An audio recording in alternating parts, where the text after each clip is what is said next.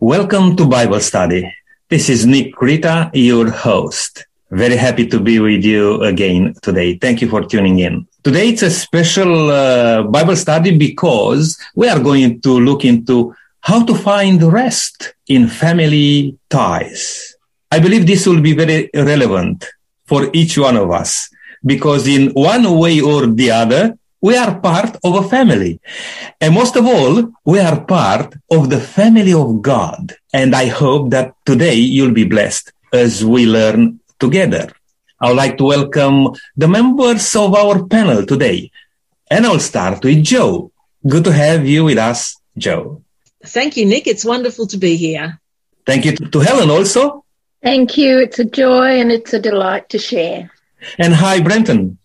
Thank you, Nick. I'm really looking forward to this study, Finding Rest in Family Ties, because I think many of our listeners will find this very, very relevant.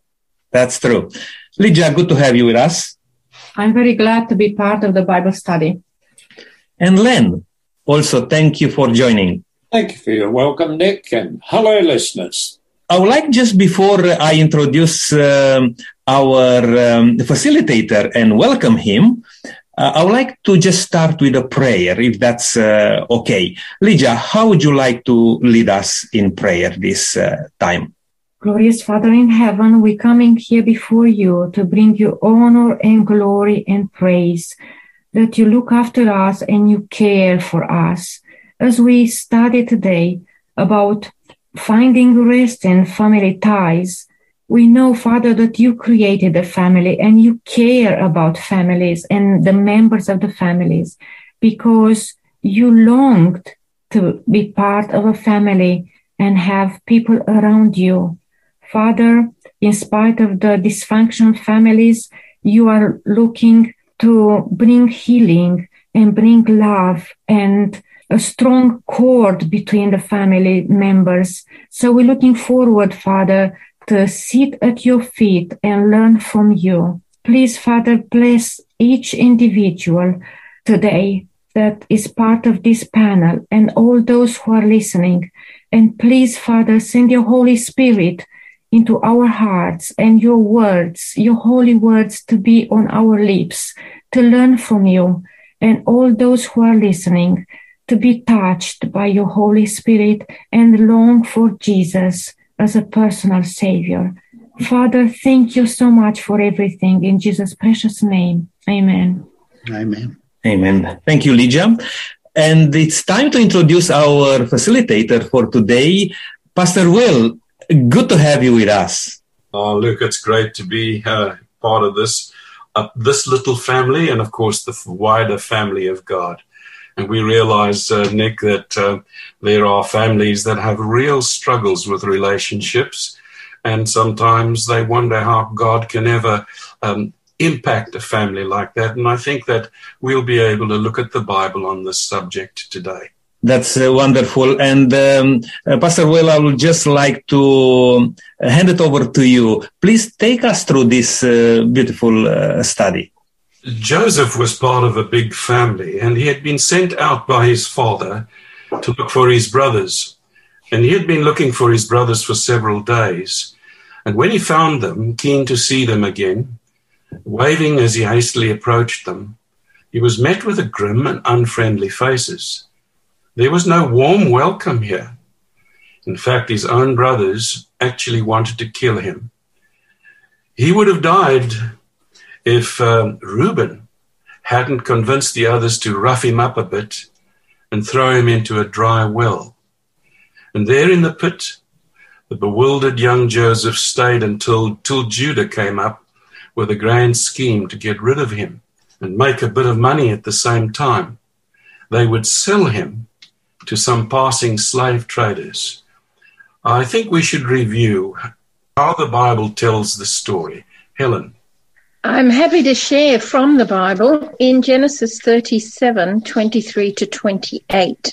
It says, "So it came to pass when Joseph had come to his brothers that they stripped Joseph of his tunic, the tunic of many colors that was on him. Then they took him and cast him into a pit, and the pit was empty. There was no water in it, and they sat down to eat a meal. Then they lifted their eyes and looked, and there was a company of Ishmaelites coming from Gilead with their camels, bearing spices, balm, and myrrh, on their way to carry them down to Egypt. And so Judah said to his brothers, "What profit is there if we kill our brother and conceal his blood? Come and let us sell him to the Ishmaelites, and let not our hand be upon him. For he is our brother and our flesh." And his brothers listened, and then Midianite traders passed by. So the brothers pulled Joseph up, lifted him out of the pit, and sold him to the Ishmaelites for 20 shekels of silver, and they took Joseph to Egypt. If I just may make a few comments on this. We're talking here of, yes, a dysfunctional family, but, here was Joseph and thrown into a pit. There was hunger, there was cold, and so cruel were the brothers. They slighted him when he was in distress and were not even grieved by his affliction. Heartless barbarity with what the brethren of Joseph sat down to eat and drink the very dainties he had brought from his father. And it reminds me of when Jesus was on the cross and how they were throwing dice for his clothes.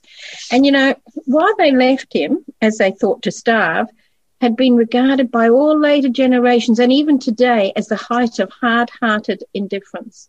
Even Amos in the Bible, at a loss to describe the recklessness of his own generation, he falls back upon this incident and cries, "Woe unto those that drink wine in bowls and anoint themselves with the chief ointment, but they are not grieved for the affliction of Joseph." So they felt no remorse or conscience of sin. And I believe at the bottom of all that, which sadly we can see today in many families, I believe it was jealousy was their sin. And I thought about this, Will, and I thought, could jealousy ever make any one of us feel like killing someone? And before I even got to an answer, I thought, look what happened in the story. There were 10 men who were willing to kill their younger brother over a tunic, a coat of many colours, and a few reported dreams. And their deep jealousy, it progressed, and it went on to ugly rage, completely blinding them of what was right. And jealousy can be difficult to recognise because our reasons for it seem to make sense at the time. But left unchecked, jealousy grows quickly and leads to serious sins. And the longer you cultivate jealous feelings, the harder it is to uproot them. And the time to deal with jealousy is when you notice yourself keeping score of what others have. And Joseph, brethren, praise God, and we're going to learn this as we go through, were wonderfully restrained from murdering him, and their selling him actually wonderfully turned to God's praise. But we're going to learn about that as we go. But jealousy is the root there. And I believe that was the root of sin in heaven. And I believe that's the root in many families today. Yes, Brenton. Just quickly, Will, the background to this story of that Helen has just read to us is that Joseph was his father's favourite. His father had more than one wife, and his favourite wife was Rachel, and Rachel's firstborn son was Joseph. Now, what staggers me, Will, about this story whenever I read it is if you go back a couple of chapters, and I'm not going to read it, but if you go back a few chapters, you'll find that when Jacob was born and his brother Esau, and they were twins, again, Isaac, his father, and Rebekah, his mother, had favourites. Isaac's favourite was Esau, and Rebekah's favourite was Jacob. You would have thought that Jacob would have learnt from the misery that he went through. Helen mentioned the fact that here were some brothers wanting to kill their brother. Well, can I suggest to you that if you look at the story of Esau and Jacob, Esau was just waiting for Isaac to die so that he could kill Jacob. So what is being repeated generation through generation is the fact that there seems to be a blind spot or an inability to be able to learn from the mistakes of the past. And, of course, we all know the saying that if you don't learn from history, you're destined to repeat the mistakes of the past. So I just find this whole story quite preposterous in the sense that Jacob doesn't seem to have learned anything. There was probably reasons why he liked Joseph better than the others, but all of us have grown up in families, often will, where there is a favourite in the family, and sometimes it's very apparent to the other members of the family, the other children, who the favourite of the family is. But a wise parent is a parent who is balanced and even-handed in their treatment of their children. And I believe having 12 children, Jacob should have been more balanced in his approach to not only disciplining his children, but also loving them. This shouts a serious fracture in the family harmony to me. We get to choose many things in life, but not our family. No one is perfect, and none of us have perfect families and perfect family relationships. Of course, some of us are blessed with parents and siblings and other family members who reflect God's love, but too many others, as we have seen, have to settle for less than the ideal. Family relationships are often complicated and painful. They can leave us restless, hurt, and carrying loads of emotional baggage that we in turn tend to offload onto others. We're going to focus today on how we can find rest in this area of our lives. We're going to take a closer look at the story of Joseph and his family ties. And in this way, we can catch a glimpse of how God can still work today to bring healing and emotional rest. We might seek to answer the question whether God can bring rest despite seriously disruptive family relationships. Yes, in John chapter 1, verse 46, we read, Nazareth, can anything good come from there? Nathanael asked. So Jesus was together with Philip and Nathanael, and this was the question that Nathanael asked. And we have to look at the fact that many people might point to circumstances in the family and conditions around them just as a justification for higher achievements or performance in life. But as we look at the story of Joseph or Jesus comes from the Nazareth. So something good came from Nazareth. And making a life application in our state, maybe as we see, as the eye shows us exteriorly, we cannot judge if something good comes from that family or if something good comes from that area. No, we don't know, because only God knows people's hearts. God knows the inner part of people. So we don't have to look in exterior and judge. Certainly. Nick. Yeah, what I would like to just add here is that we are going to explore a bit more in the life of Joseph and his family. And because we know the story, we can take some good lessons from there. But imagine if you wouldn't know the story and if you'll be witnessing all that dysfunctional development, which is happening today in our own time. How easily it is to be judgmental, how easily it is to be discouraged, how easily it is to lose faith because of disappointments in what we see. But what is important here, in my opinion, is that family is still the most important nucleus of society. And we still need to concentrate ourselves to find rest in the circle which we live in, our families. And even as the church, we mention many times that that's the family of God. We are not just by blood, connected through our birth, but we are also through the blood of Jesus Christ connected as a family. And I think this is very important to look at all these aspects as we are going to see some of the effects and unfortunately some of the results, negative but also positive results through the story we are going to look into a little bit more. Yes, we've called out Joseph's brothers as being dysfunctional, and Brenton has indicated that this condition stretches further back in his family. What do you folks think? I once saw a picture of a father walking along, taking control of his naughty child, and he had the child by one ear. And that ear was much larger than the other ear, because this was obviously a practice of the father. But when you look carefully at the picture, the father also had a much larger ear. So this happened to him as he was a child.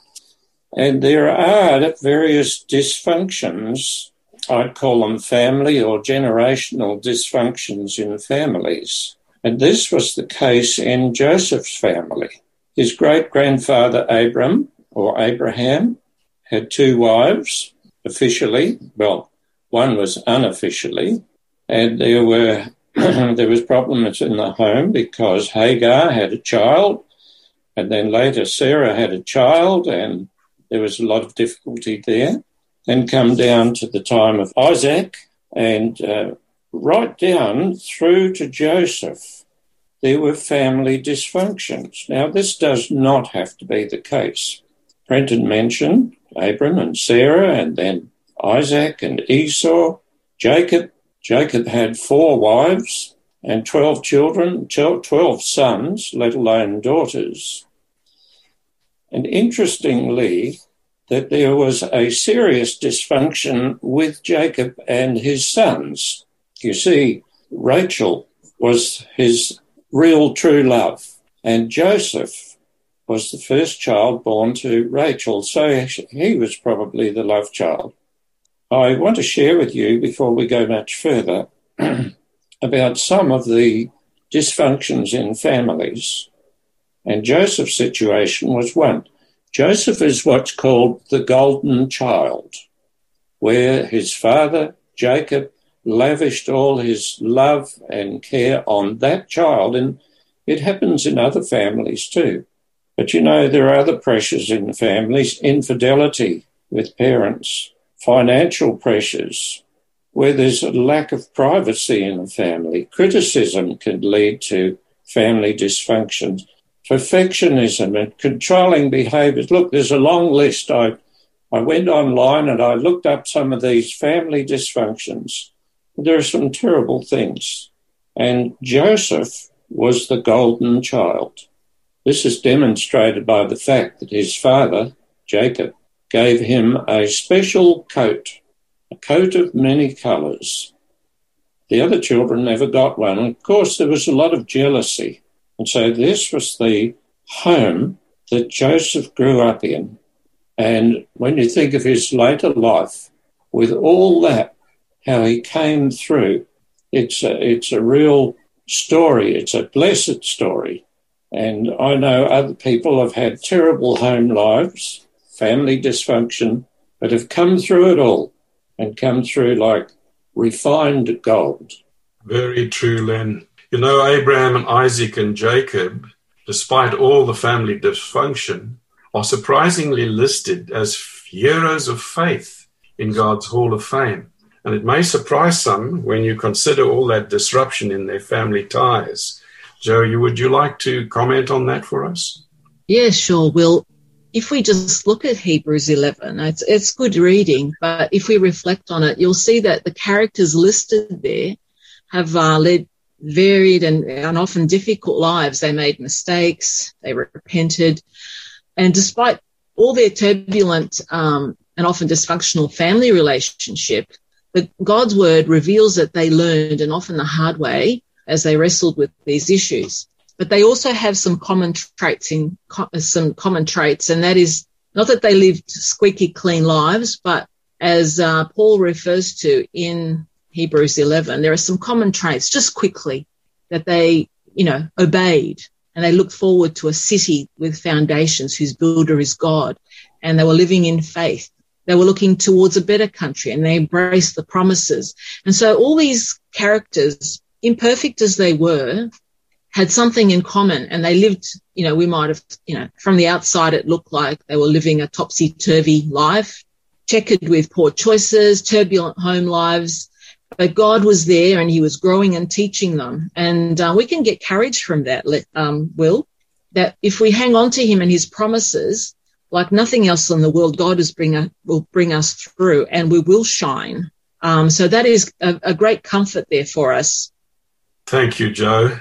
Of course, we find Joseph on his way to the slave market now. The young man finds himself captive to seemingly hopeless circumstances, and we could well imagine that this might have been the last we ever hear of Joseph. And he's off to be sold and forced into slavery in Egypt. Certainly most frustrated, deeply disappointed in his brothers, with every reasonable hope dashed, but God is watching over him to bring order out of a messy family relationships and incredibly difficult circumstances. Give us an idea of what it might have overwhelmed Joseph's thoughts at this time on his way to Egypt, where he would find a glimmer of hope. I believe there are two things that would have been foremost in his mind, Will. The first one would be, what is my future? Do I in fact have a future? After all, what am I going to become? I'm going to become a slave. When I get to this country, they have different customs. They have a different language. The Jews, for instance, would have had beards. I know from personal experience from having travelled to Egypt that the Egyptians as a whole were smooth-shaven people. And they would have worshipped a multiplicity of gods rather than the true God. The way they exploited their underlings is something that Joseph would not have been familiar with. I believe the other thing that would have been foremost in his mind, Will, is this. When, if ever, am I going to see my beloved father again and my brother? He would have been wondering about those things, I believe. And there are some comments here that I can just share briefly. As the caravan journeyed southward toward the borders of Canaan, the boy could discern in the distance the hills, among which lay his father's tents. Bitterly he wept at the thought of that loving father in his loneliness and affliction. Again, the scene at Dothan came up before him. He saw his angry brothers and felt their fierce glances bent upon him. The stinging, insulting words that met his agonized entreaties were ringing in his ears. With a trembling heart, he pondered the future. What a change in situation. From the tenderly cherished son to the despised and helpless slave. Alone, friendless, what would be his lot in the strange land to which he was going? Well, there are two comments in chapter 39 of Genesis, which I'm not going to read, but I will quote them. And it says, but God was with him. Now, here's something just to ponder in summarising this particular section. Do we realise, both ourselves as a panel, but also as listeners, do we realise this fact? God had to take Abraham out of his comfort zone in order to make him the father of the faithful.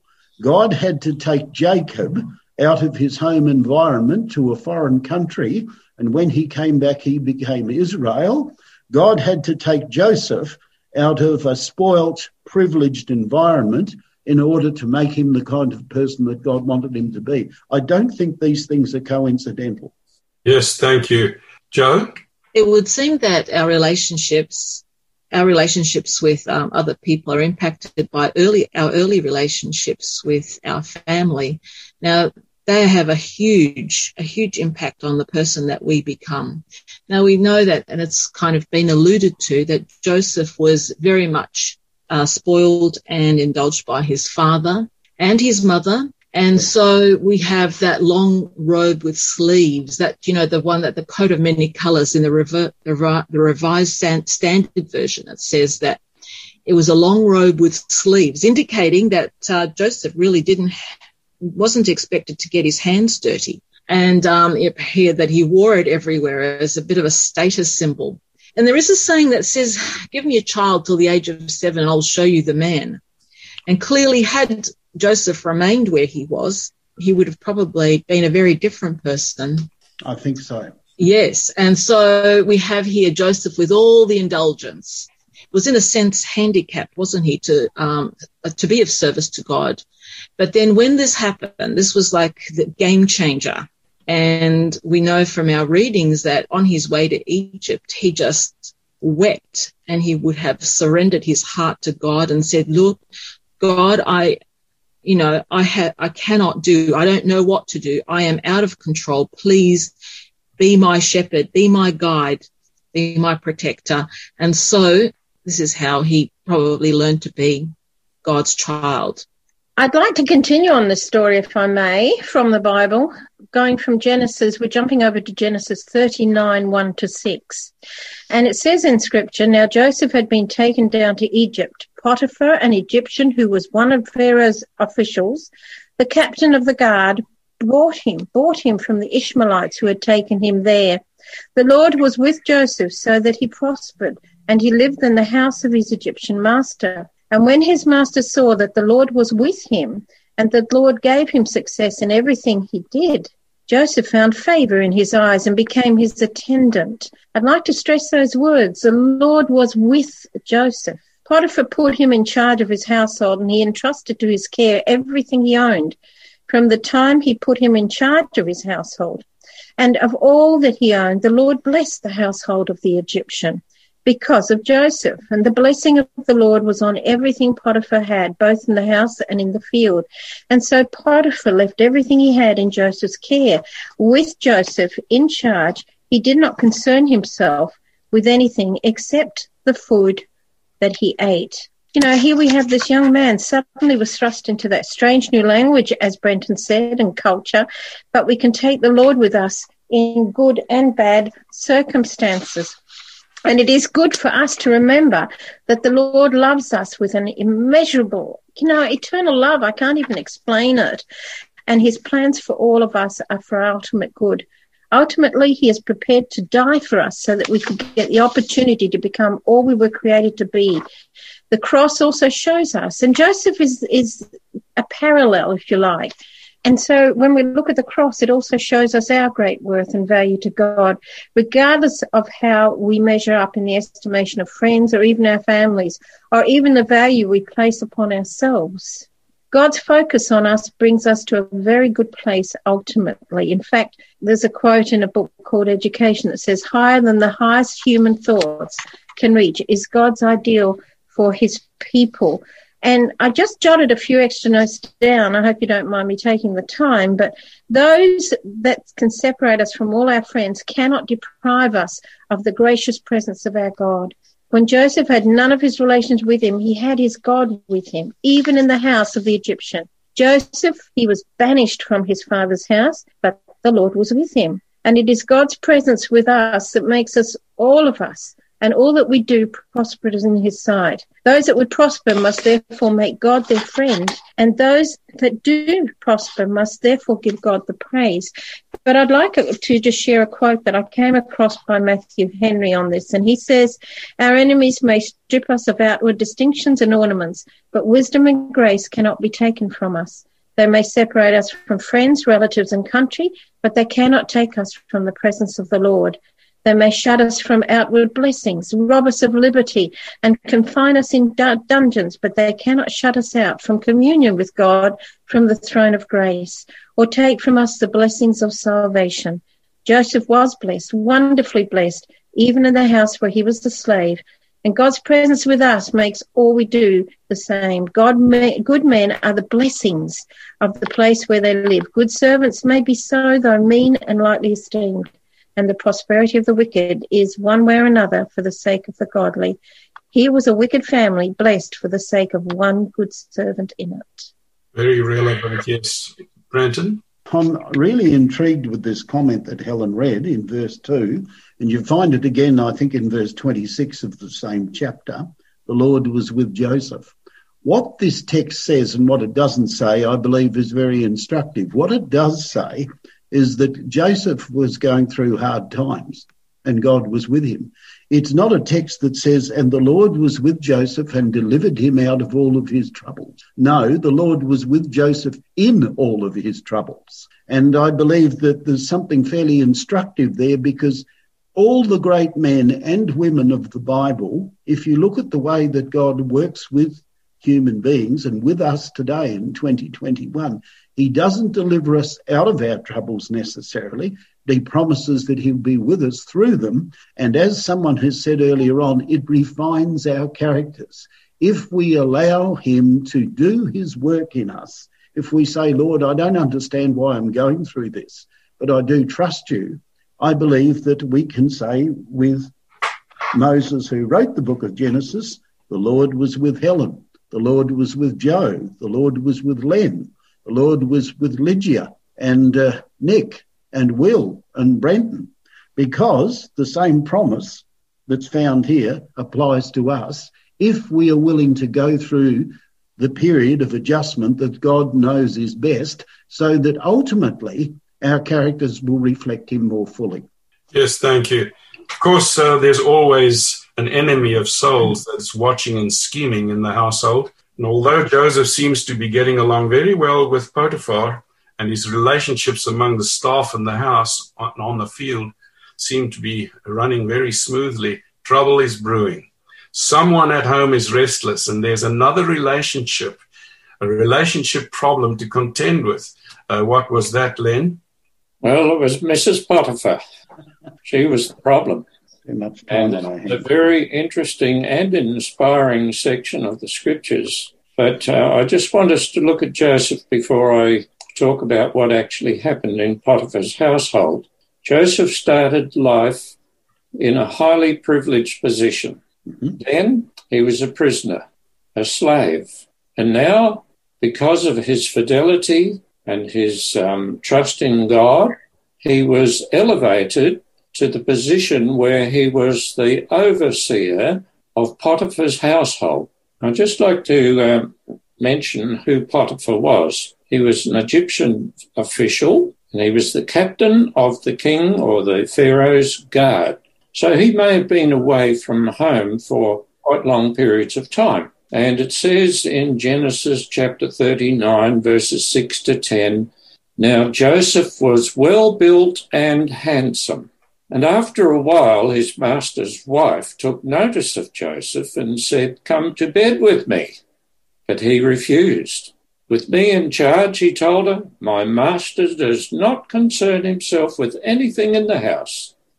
Everything he owns, he has entrusted to my care. No one is greater in this house than I am.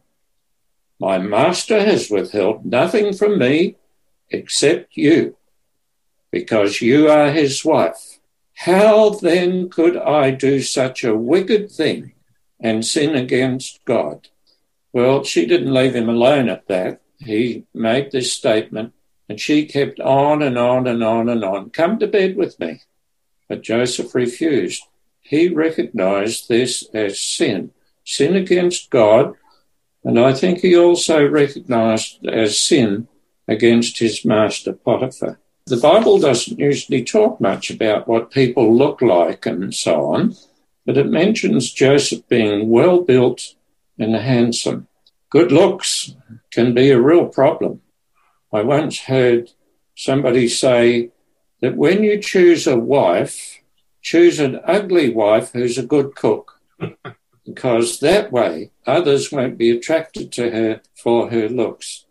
I suppose Mrs. Potiphar was pretty good looking too. But Joseph had purposed in his heart to be faithful. And just before I finish here, you know, when Moses was about to die, and then later when Joshua spoke to the people of Israel, he gave this message: "You obey the Lord, you'll be blessed. If you disobey, you will not be blessed. In fact, you'll be cursed." And Joseph's choice here, I think, was a choice that was the best choice that anybody could make. Obey the Lord and you will be blessed. It doesn't mean to say you won't have problems, but you will be blessed. So this is a good lesson for everybody. Choose to do what is right and you will be blessed. You know, the proverb, "Hell hath no fury like a woman scorned," slams down on Joseph's refusal of these sexual overtures of Potiphar's wife. What does the Bible tell us of the payback that she plans, Brenton? Well, I'll read it just quickly and then comment on it. One day he went into the house to attend to his duties, and none of the household servants were inside. Now, have you ever thought about how you would have to organise a large household so as to have all the other servants absent during the time that you made your final overtures to this young man? She caught him by his cloak. It seems to me that up until now, her approach to Joseph has been straight out verbal, "Come to bed with me." Now she actually throws herself at him and grabs him by the cloak and says, "Come to bed with me." But he left his cloak in her hand and ran out of the house. I think what needs to be said here is that she saw Joseph as a conquest. She was a woman of privilege. She came from a higher class. He was a slave. She wouldn't necessarily have seen this as just being, shall we say, a one-night stand. She would have seen this more along the lines of, here is somebody I'm used to having my own way. This guy is good-looking and wholesome, and I'm going to have my way with him because that's the way that she had used to think and act. When she saw that he'd left his cloak in her hand and had run out of the house, she called her household servants. Look, she said, this Hebrew has been brought to us to make sport of us. He came in here to sleep with me, but I screamed. When he heard me scream for help, he left his cloak beside me and ran out of the house. She kept his cloak beside her until his master came home. Then she told him this story. The Hebrew slave you brought us came to me to make sport of me. But as soon as I screamed for help, he left his cloak beside me and ran out of the house. When his master heard the story, his wife told him, saying, this is how your slave treated me. He burned with anger. Joseph's master took him and put him in prison, the place where the king's prisoners were confined. A couple of interesting points need to be made here. Number one, I believe the temptation to Joseph wasn't just on the level of sex. I believe the temptation was on another level also.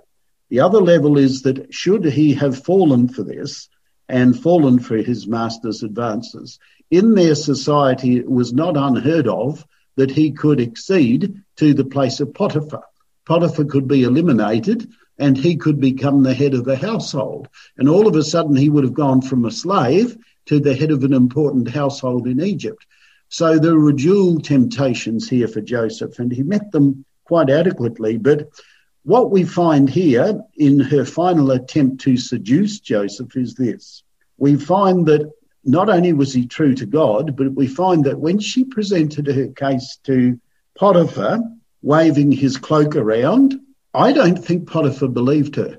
Because if he had believed her, he would have had Joseph executed without any second thoughts. He had had this young man in his employ for 10 years. He had found Joseph to be totally dependable, totally honest and totally trustworthy on every level. Otherwise, he would never have placed him as manager of his household. I believe that he believed Joseph was not guilty of what his wife claimed, but he felt that he had to uphold his wife's honour in front of the rest of the house. So he goes ahead and puts Joseph in prison. But I don't think he ever had any intention of seeing Joseph executed. And I don't think Mrs. Potiphar, she would have realised that if she pushed this matter, because I believe she would have only been satisfied with Joseph being executed, I believe she felt that if she pushed this matter, her husband might start to ask a few more questions, which might be a little embarrassing.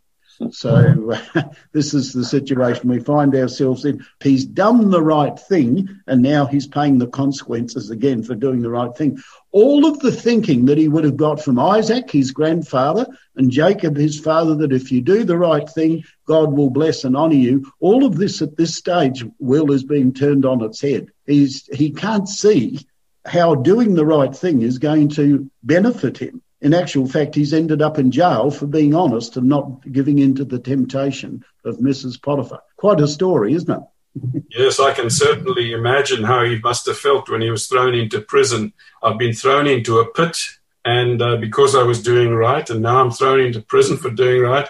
He could have just sat there gloomy and moping about woe is me and so on, but he starts integrating with those around him. And what is the result there? Genesis 39, verses 20 to 23, has the interesting turnaround there.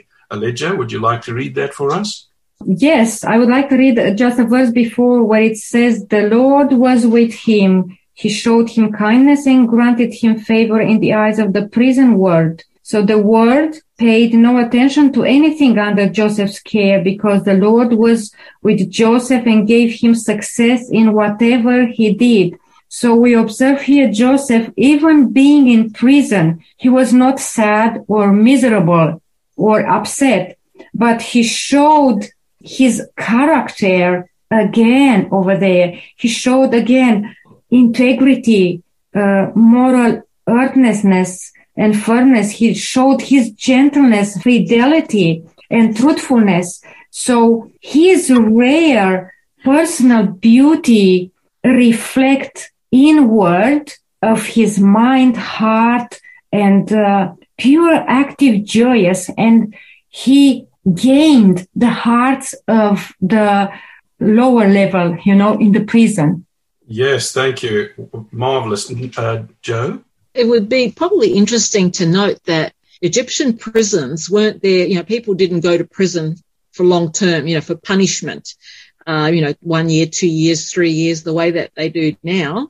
Prisons back then were stopgaps. So you went there for a very short period of time, like we see with the baker and the cupbearer. They only go there it's like a 2 or 3 days or whatever it takes. They get judged. Either they're executed or they're sold into slavery. So there was a turnaround. And the fact that Joseph was there for quite some time shows that, he was protesting his innocence, but that God had his hand over him.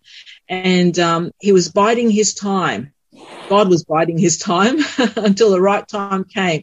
And so, because Egyptians, they were one of the earliest prisons, and that the prison system was just a stopgap. It wasn't there to punish anyone. It was just to hold them until they are judged.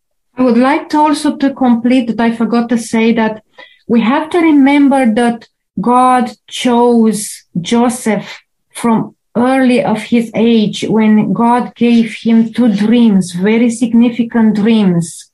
And because of that, their brothers hated him. One of the reasons. So Joseph was God's child, chosen by God, because God saw his character.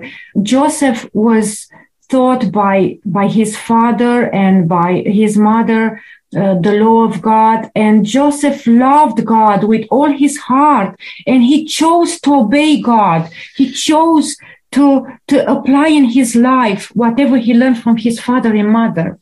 Yeah, I just want to add here while Lydia took that break from, what we were talking about, because looking back, I was thinking to say this quite a while ago.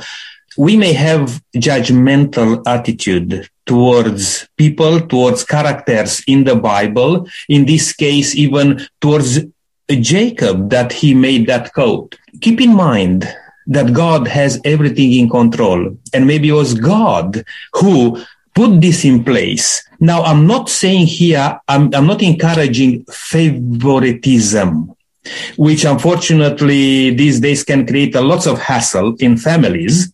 But what I would like to say, if we really trust in God, God knows from the beginning what's going to happen. And sometimes instead of being miserable, instead of being outrageous of what happened in our families, we should trust in God and allow him to work out all the difficulties which we face. Because too often we take in our own hands things, and we are separating ourselves for the loved ones in families. And I believe it's not God's will. God's will is to heal, to bring goodness. And just to look at this, and we'll touch a little bit more on this, how beneficial was that Joseph had that coat which the brothers envy him, or because he was sold in slavery, or all those things, because that was for the salvation of this family. Our focus today has been on finding rest in family ties. And it has been said that in our study today that many people find themselves in very difficult family circumstances with strained relationships.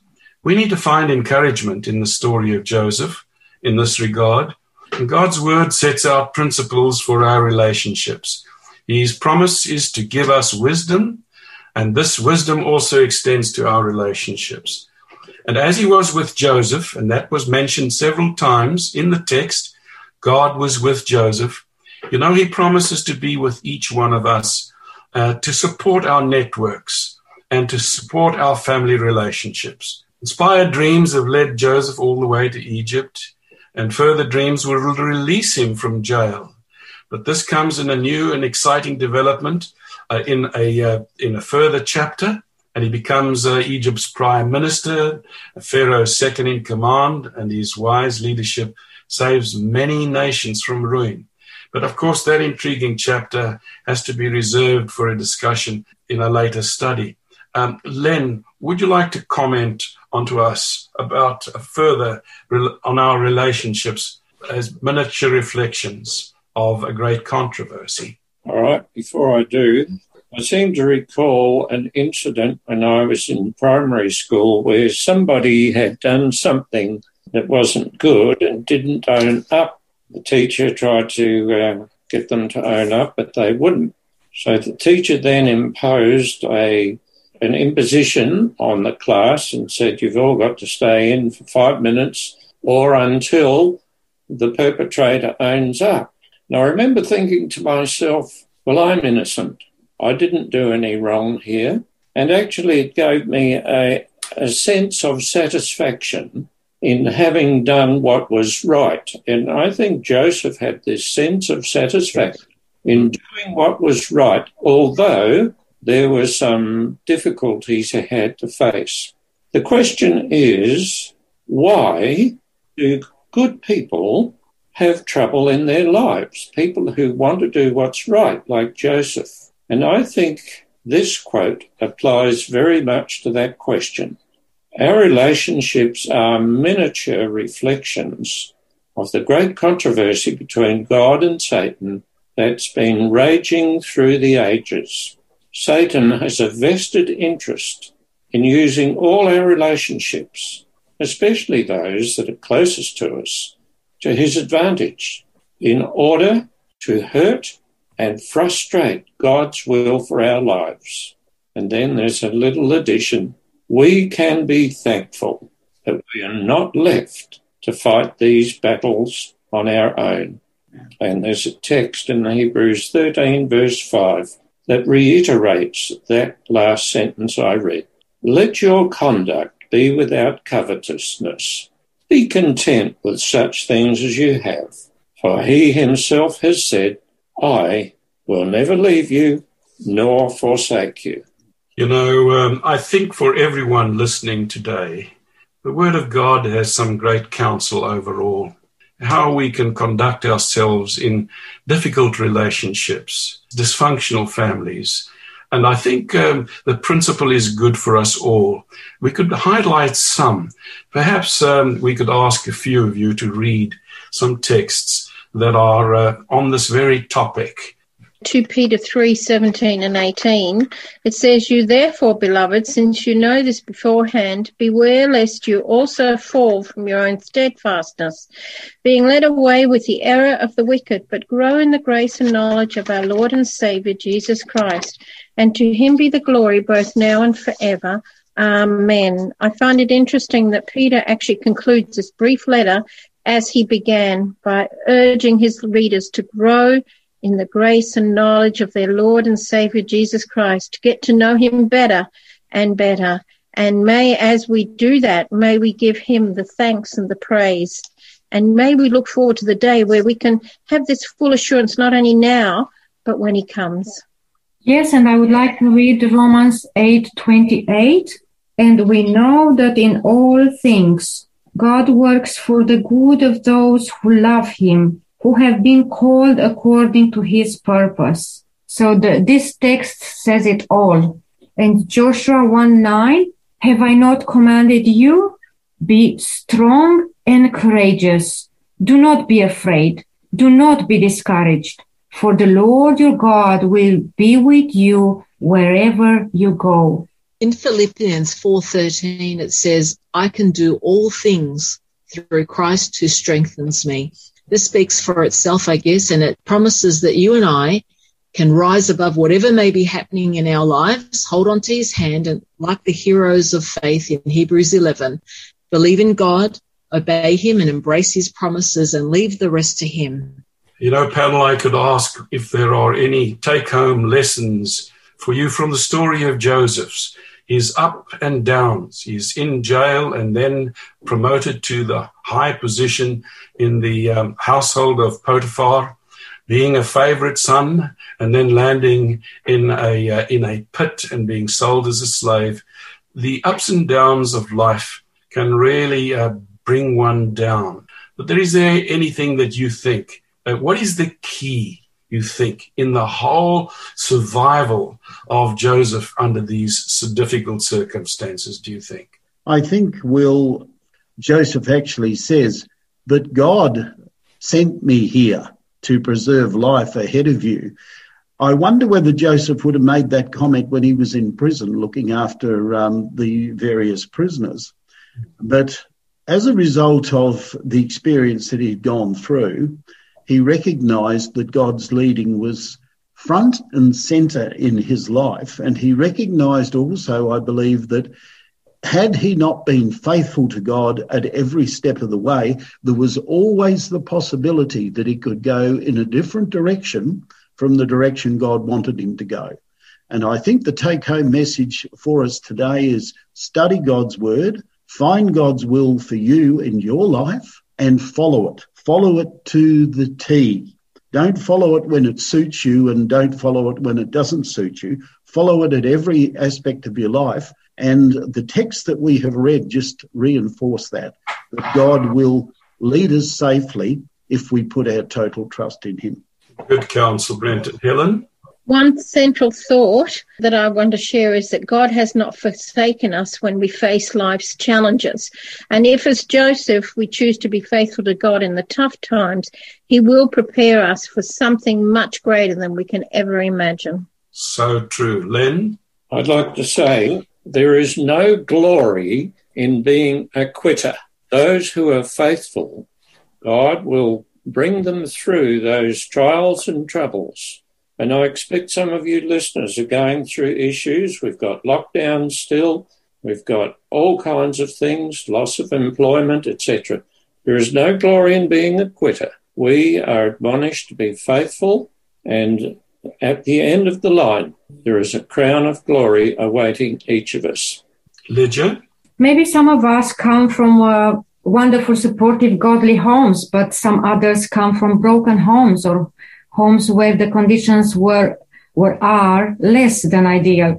So no matter what our home life was like, every one of us will, as did Joseph, go through some difficult experiences in life. But we have to remember, if we trust in the Lord, if we choose him to serve him and love him in our lives and show to others God's character in our lives, in whatever we do to bring honor and glory to him, God will never forget us. He will never forsake us. He will remember about us always, and he will be with us always, as he was with Joseph in all his life and in all his circumstances of his life. Yes, thank you. Brenton, I think it's a good idea for us to pray today for ourselves and every listener. No doubt there are people out there who are finding it tough, as Len has indicated, not only with lockdown, but with family issues. And I want to ask that you pray especially that Sure. God will bring healing to dysfunctional family atmospheres, as well as helping us to demonstrate the Lord's power to transform our hearts and our lives. Sure. Father in heaven, I just want to thank you that we are members of the family of heaven. The family of heaven is not dysfunctional. The love that God has for his children, the love that God has for the angels, is a love that we cannot understand.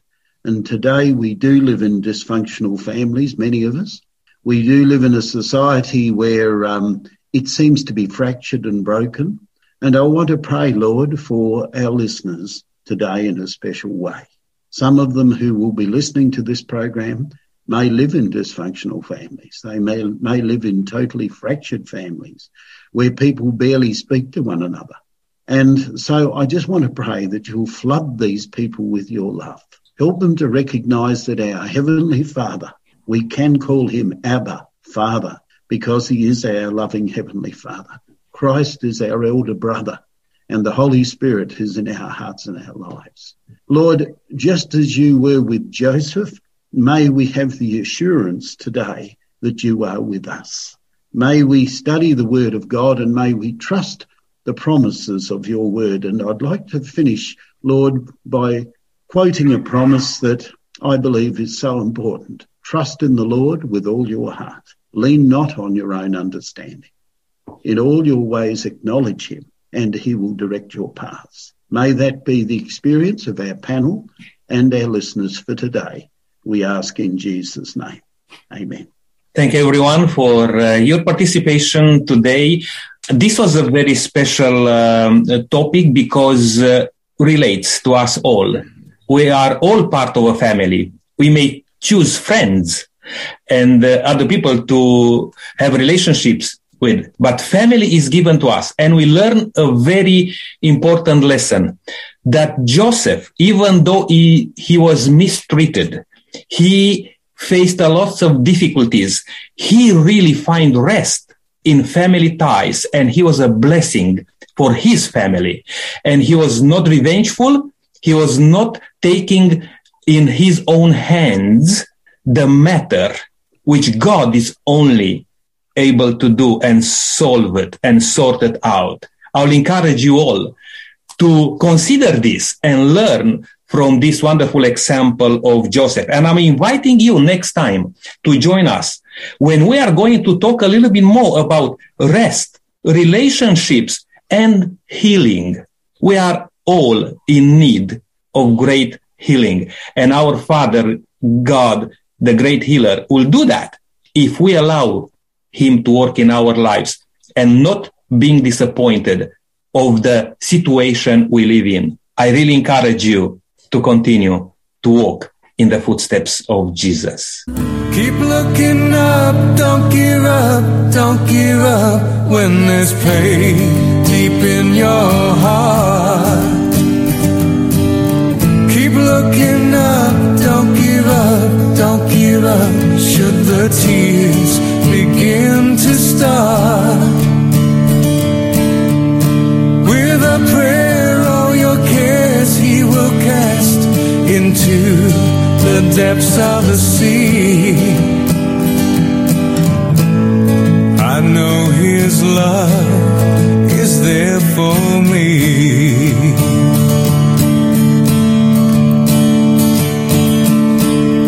We make our plans, and still it's God who directs our ways. He knows each step I make, he knows each breath I take.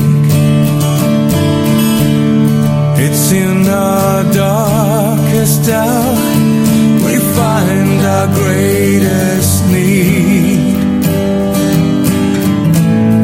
He knows what's best for you and me.